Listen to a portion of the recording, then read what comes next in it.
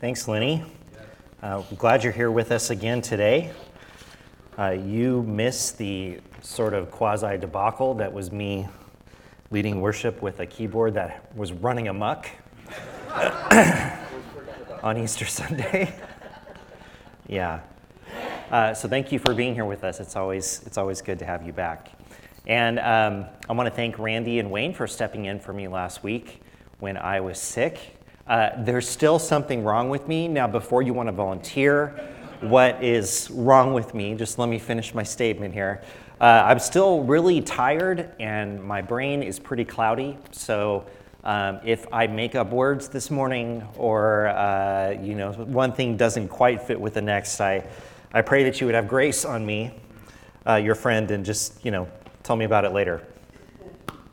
But it's good to be here together. Because I've been sick the last 2 weeks, we haven't really been able to put together some of the information and things that we want to give to you, to tell you about some things that are happening. So in the next couple of weeks, be looking for emails, be listening for phone calls as we discuss some of the things that we're going to be doing this summer. I'm looking forward to it and looking forward to having more opportunity to be together and to study God's Word and to share food and to do all sorts of things this summer. I am the kind of person that really enjoys putting things together. Legos are super fun. I have a lot of Lego sets still as an adult, and fortunately for me, they make adult Lego sets. So, it's a lot of fun putting those things together. I always, in a sort of perverse way, enjoyed putting IKEA furniture together. There was something really enjoyable about that. They used to have diagrams and instructions that you would use to put together this furniture. Now they just give you the diagram. So you have to watch these like two cartoon people put these things together and interpret what it is that they're doing. But for me, the reason why I like doing those things, and for those of you who know me, you're not going to be surprised by this, there is something really satisfying about taking all of those pieces and putting them together to make something. Now, some people hate this process and get really frustrated about having to go through this, but for me, it is a mind-clearing activity. You know why? Because my friends, I've told you this before, but this is gospel truth. Everything has its place. And there is something about taking all those pieces and putting them in their place. So they just go so nicely with everything else. Then when you're done, you have this dresser or coffee table or spaceship or whatever it is that you were putting together at the time. I know it surprises you that I would feel this way about putting things where they belong, because I've never shown you any sort of compulsive tendencies at all in all the time that you've known me. But unlike the stereotype of, men don't like directions, I love directions. Directions are wonderful. The thing in front of me is not a puzzle, you see, that you have to figure out where things go and just take a guess. You actually have these directions which tell you where piece number A, 1, 2, 3 goes next to B, 4, 5, 7, and so on and so forth. And so this thing that I am building is designed. It is supposed to be a finished product when I am done with it. And I am given all the tools that I need along with directions to accomplish this. So therefore, if I am making a dresser and it turns into a rocking horse, that is my fault that it got there. I mean, you can blame Sweden or whatever, all you want, but it's your fault if it doesn't get there in the end.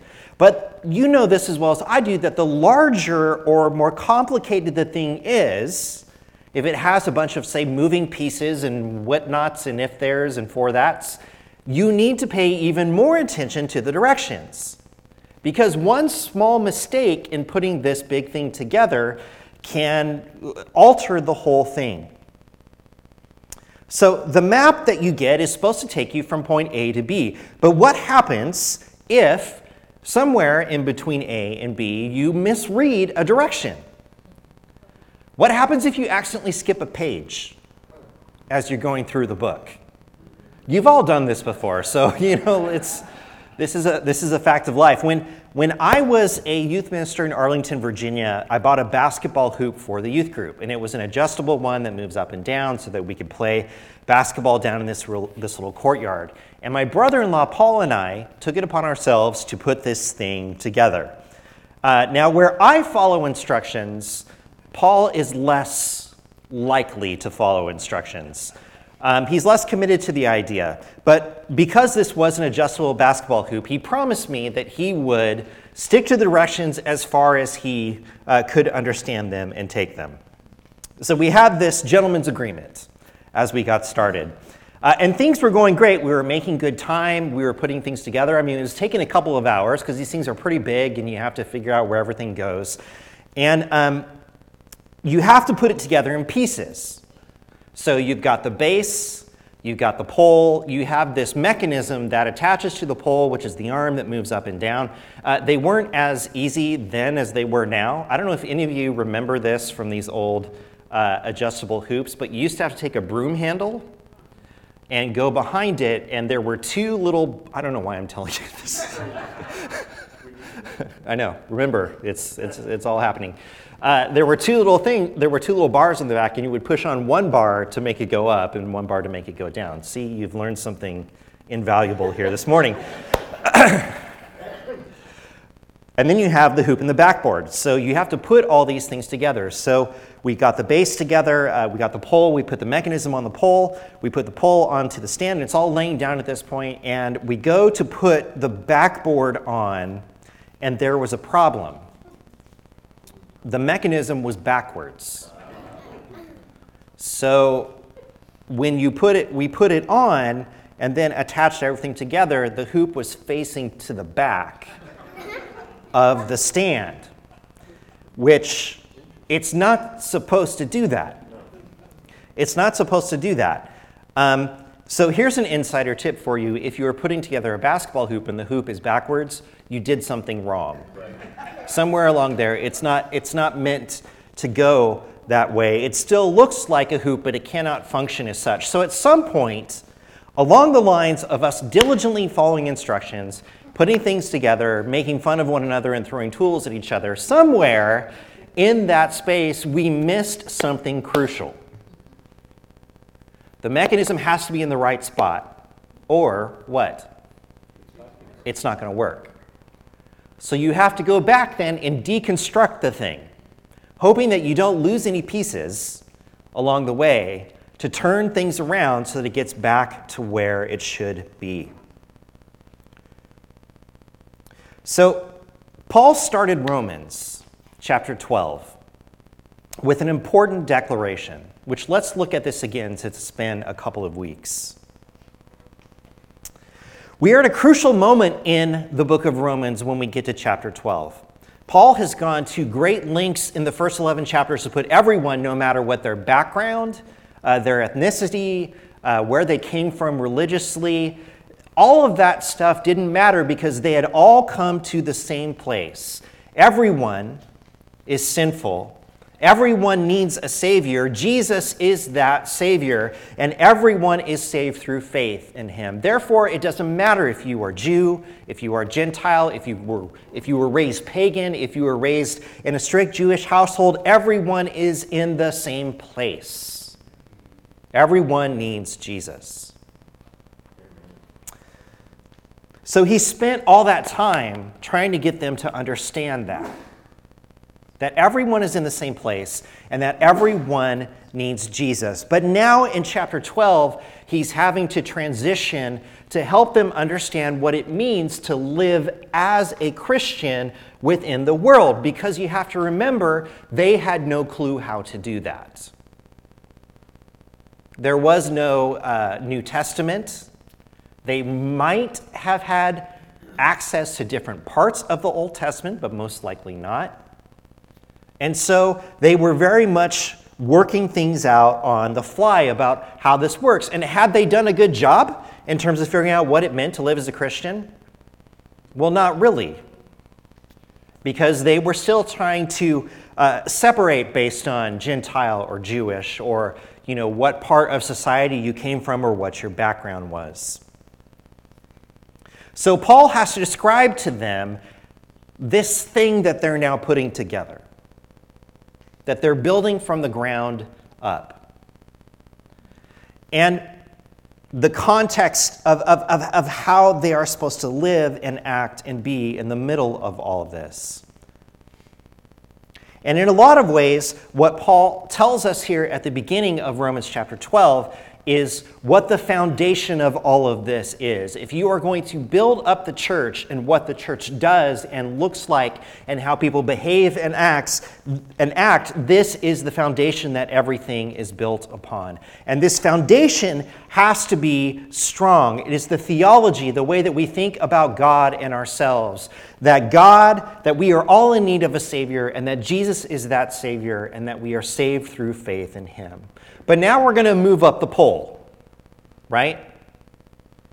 And we're going to get to the complicated moving pieces that will make everything work the way it's supposed to if it is put together the right way. If it's not put together the right way, then it might be facing the wrong direction. And Christian life may not work. So here's what he started chapter 12 with. Therefore, I urge you, brothers and sisters, in view of God's mercy, to offer your bodies as a living sacrifice, holy and pleasing to God. This is your true and proper worship. Do not conform to the pattern of this world, but be transformed by the renewing of your mind. Then you will be able to test and approve what God's will is, His good, pleasing, and perfect will. Okay, so let's call this the pole that the basketball hoop is coming up on, that the church is being built up to. And here's his basic premise for this, just to remind you. God's mercy is what makes Christian life what it is. And you cannot live as a Christian without returning your eyes over and over and over again to the mercy of God in your life. You cannot do it. So we need to note here that as he's starting to talk about behaviors, the one thing he doesn't talk about is behaviors. What you should do. Here's how you should act. Since you are all sinners, just stop sinning. Start listening to the right kinds of music on the Roman radio station.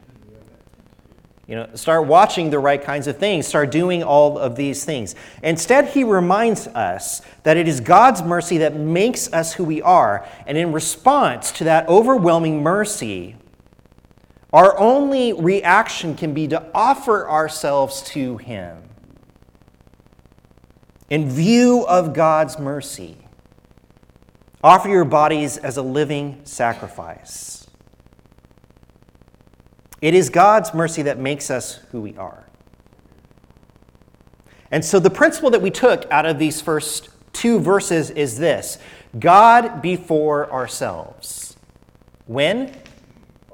Always. God before ourselves, always. When we sacrifice ourselves to God, then and we put God before ourselves always, we won't need to wonder what it is that God wants us to do in the world. We don't have to guess. God, what do you want for me in this situation? God, what do you want for me in this place? Because if we are viewing God's mercy and we are sacrificing ourselves to Him, Paul tells us, you will understand what God wants for you in the world. Because, church,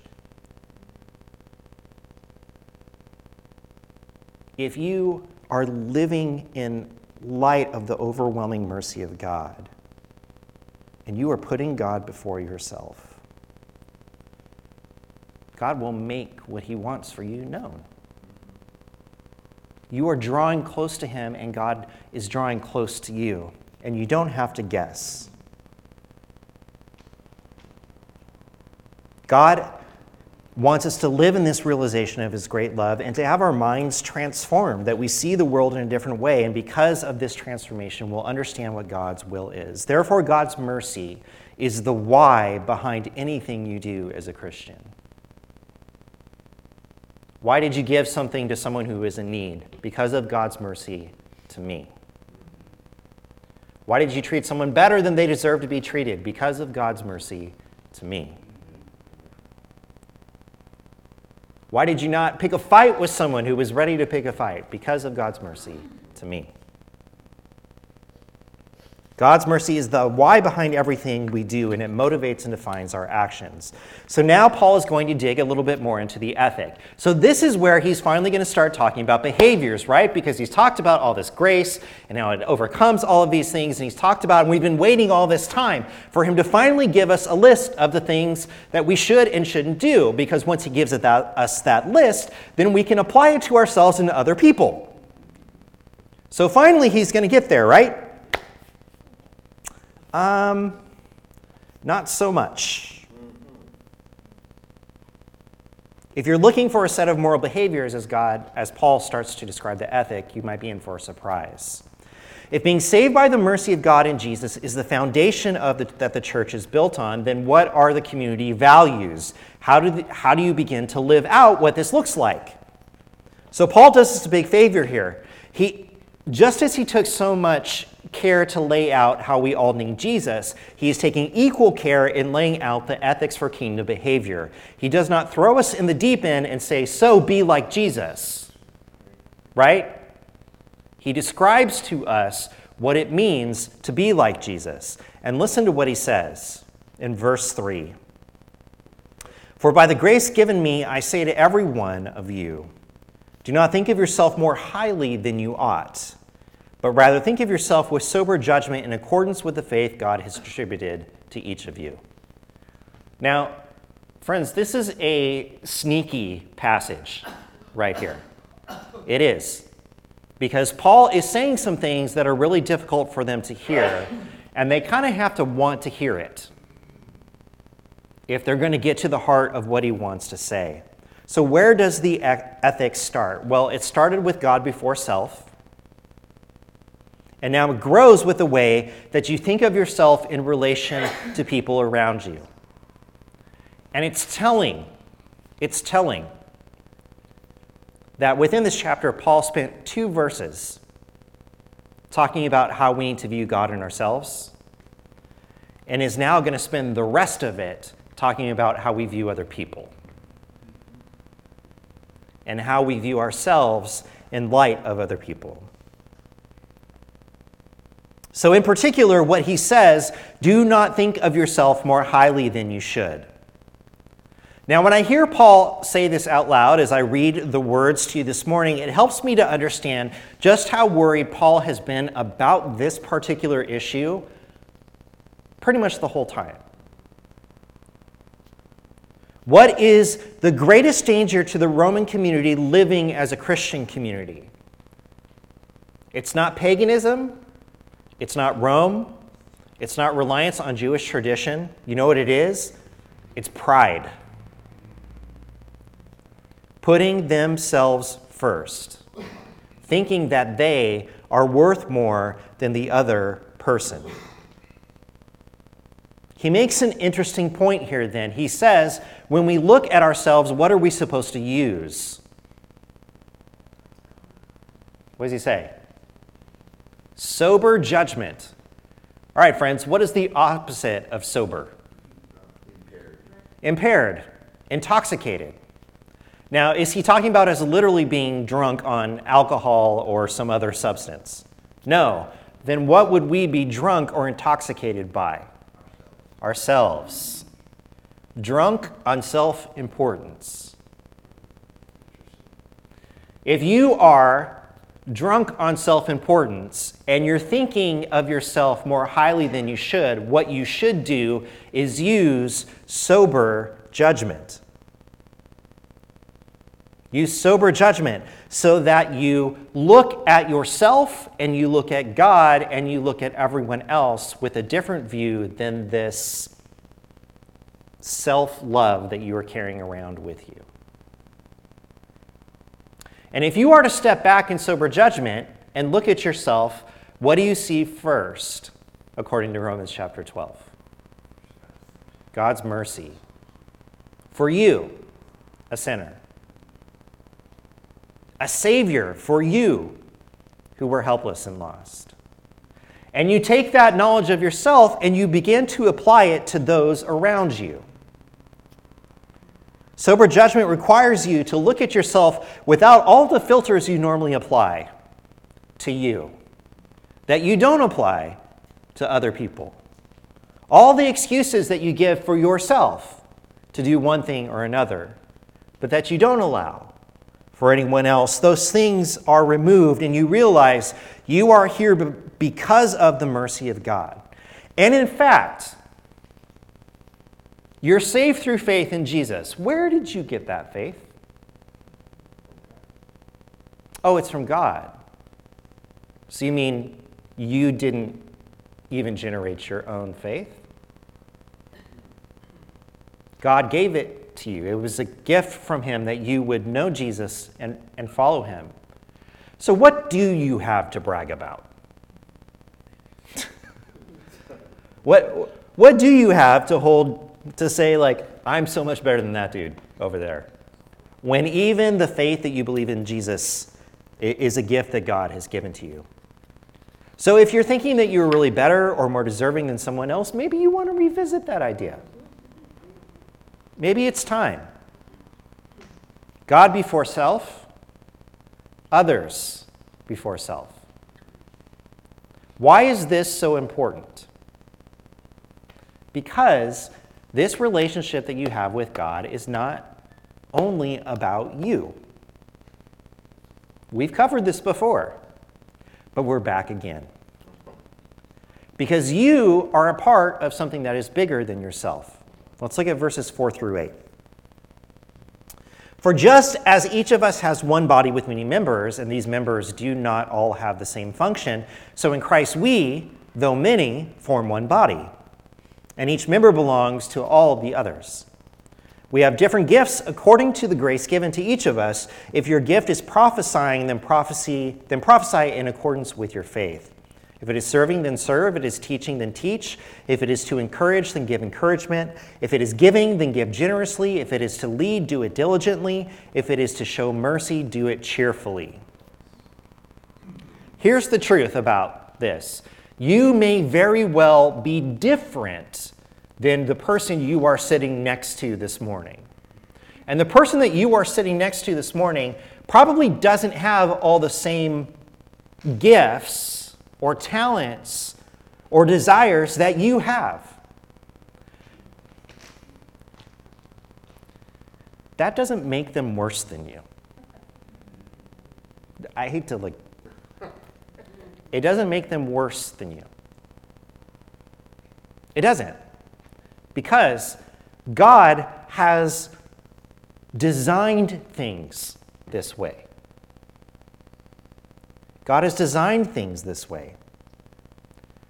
What if you are all different because God wants you to be different and doesn't want you to look the same, talk the same, be the same in every way?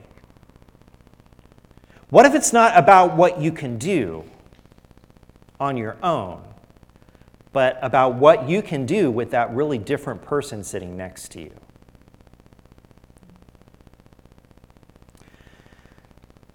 You are to use whatever gift you have to strengthen the community. That is why you have that gift. It's not for you, although you will use it and God will bless you through the using of it. It is for you to use within community. You are to use whatever you have to strengthen the community. And in fact, you could argue that these gifts that Paul talks about, if used for the benefit of the individual, is like putting the hoop on backwards. The gifts themselves are not going to function like they should because they are not being put into the place that they should.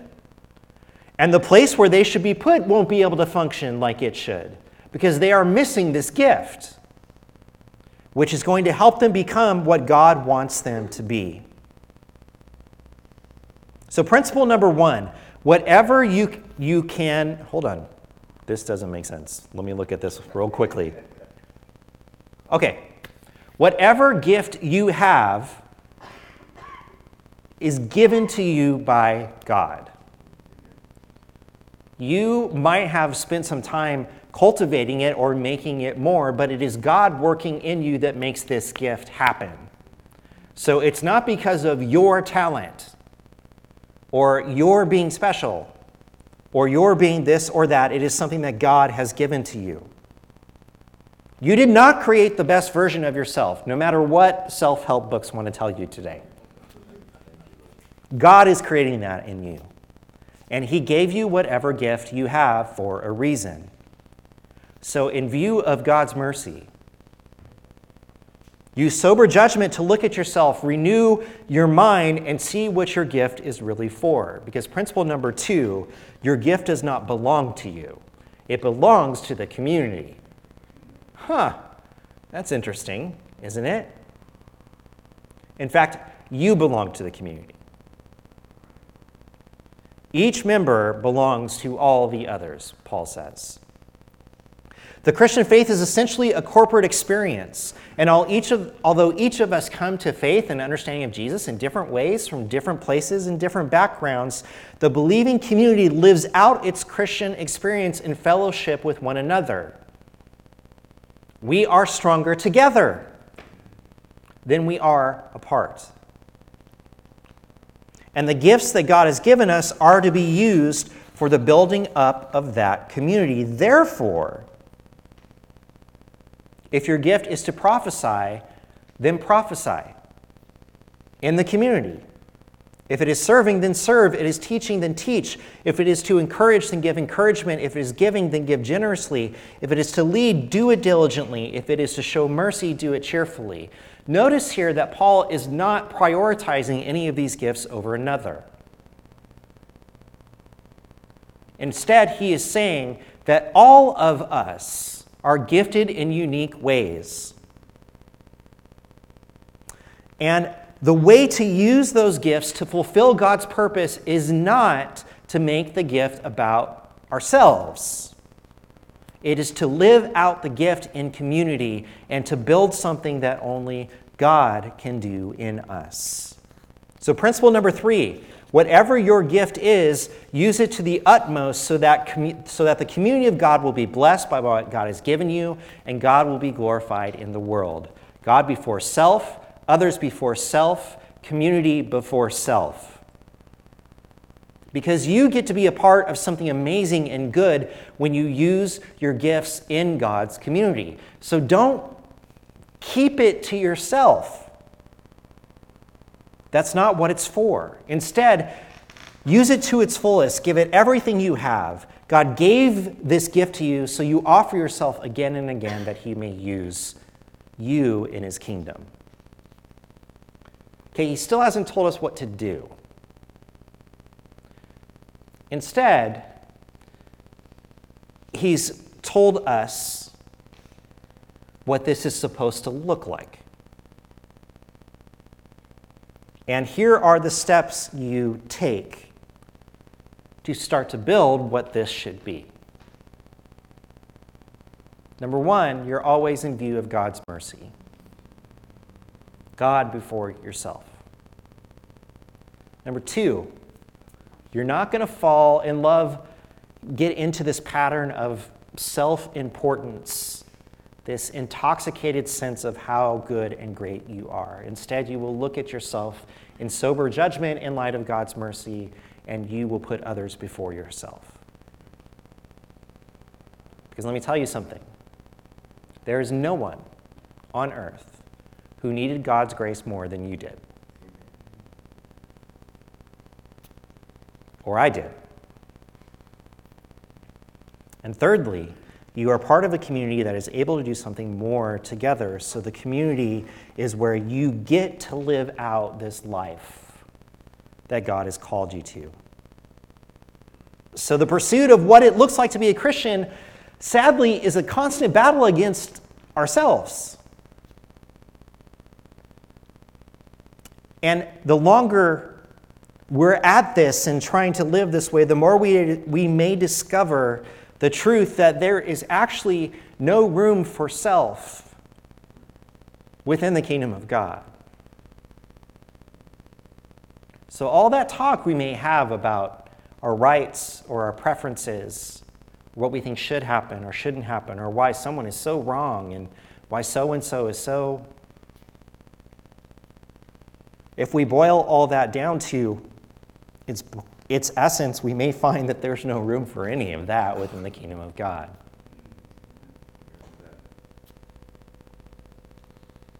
It's a big ask. It really is. So what is the key to making this happen? And the answer is a simple one, and it's a simple one that has actually, people have poked fun at it a lot over the past 3 to 4 years. But the answer is love. Paul's answer to this is love. That God loved you, that you love him, that you love others, that you love your community, that you serve the world because you love them. These things that Paul is asking us to do are much harder than some sort of checklist, you see. But listen to what he says, and we're going to look at these words next week. But as we close here this morning, this is now the entire mechanism that's going to make this thing go. Are you ready? Love must be sincere. Hate what is evil, cling to what is good, be devoted to one another in love, honor one another above yourselves, never be lacking in zeal, but keep your spiritual fervor serving the Lord. Be joyful in hope, patient in affliction, faithful in prayer, share with the Lord's people who are in need, practice hospitality. Bless those who persecute you. Bless and do not curse. Rejoice with those who rejoice, mourn with those who mourn, live in harmony with one another. Do not be proud, but be willing to associate with people of low position. Don't be conceited. Do not repay anyone evil for evil. Be careful to do what is right in the eyes of everyone. If it is possible, as far as it depends on you, live at peace with everyone. Do not take revenge, my dear friends, but leave room for God's wrath, for it is written, "It is mine to avenge, I will repay," says the Lord. On the contrary, if your enemy is hungry, feed him. If he is thirsty, give him something to drink. In doing this, you will heap burning coals on his head. Do not be overcome by evil, but overcome evil with good.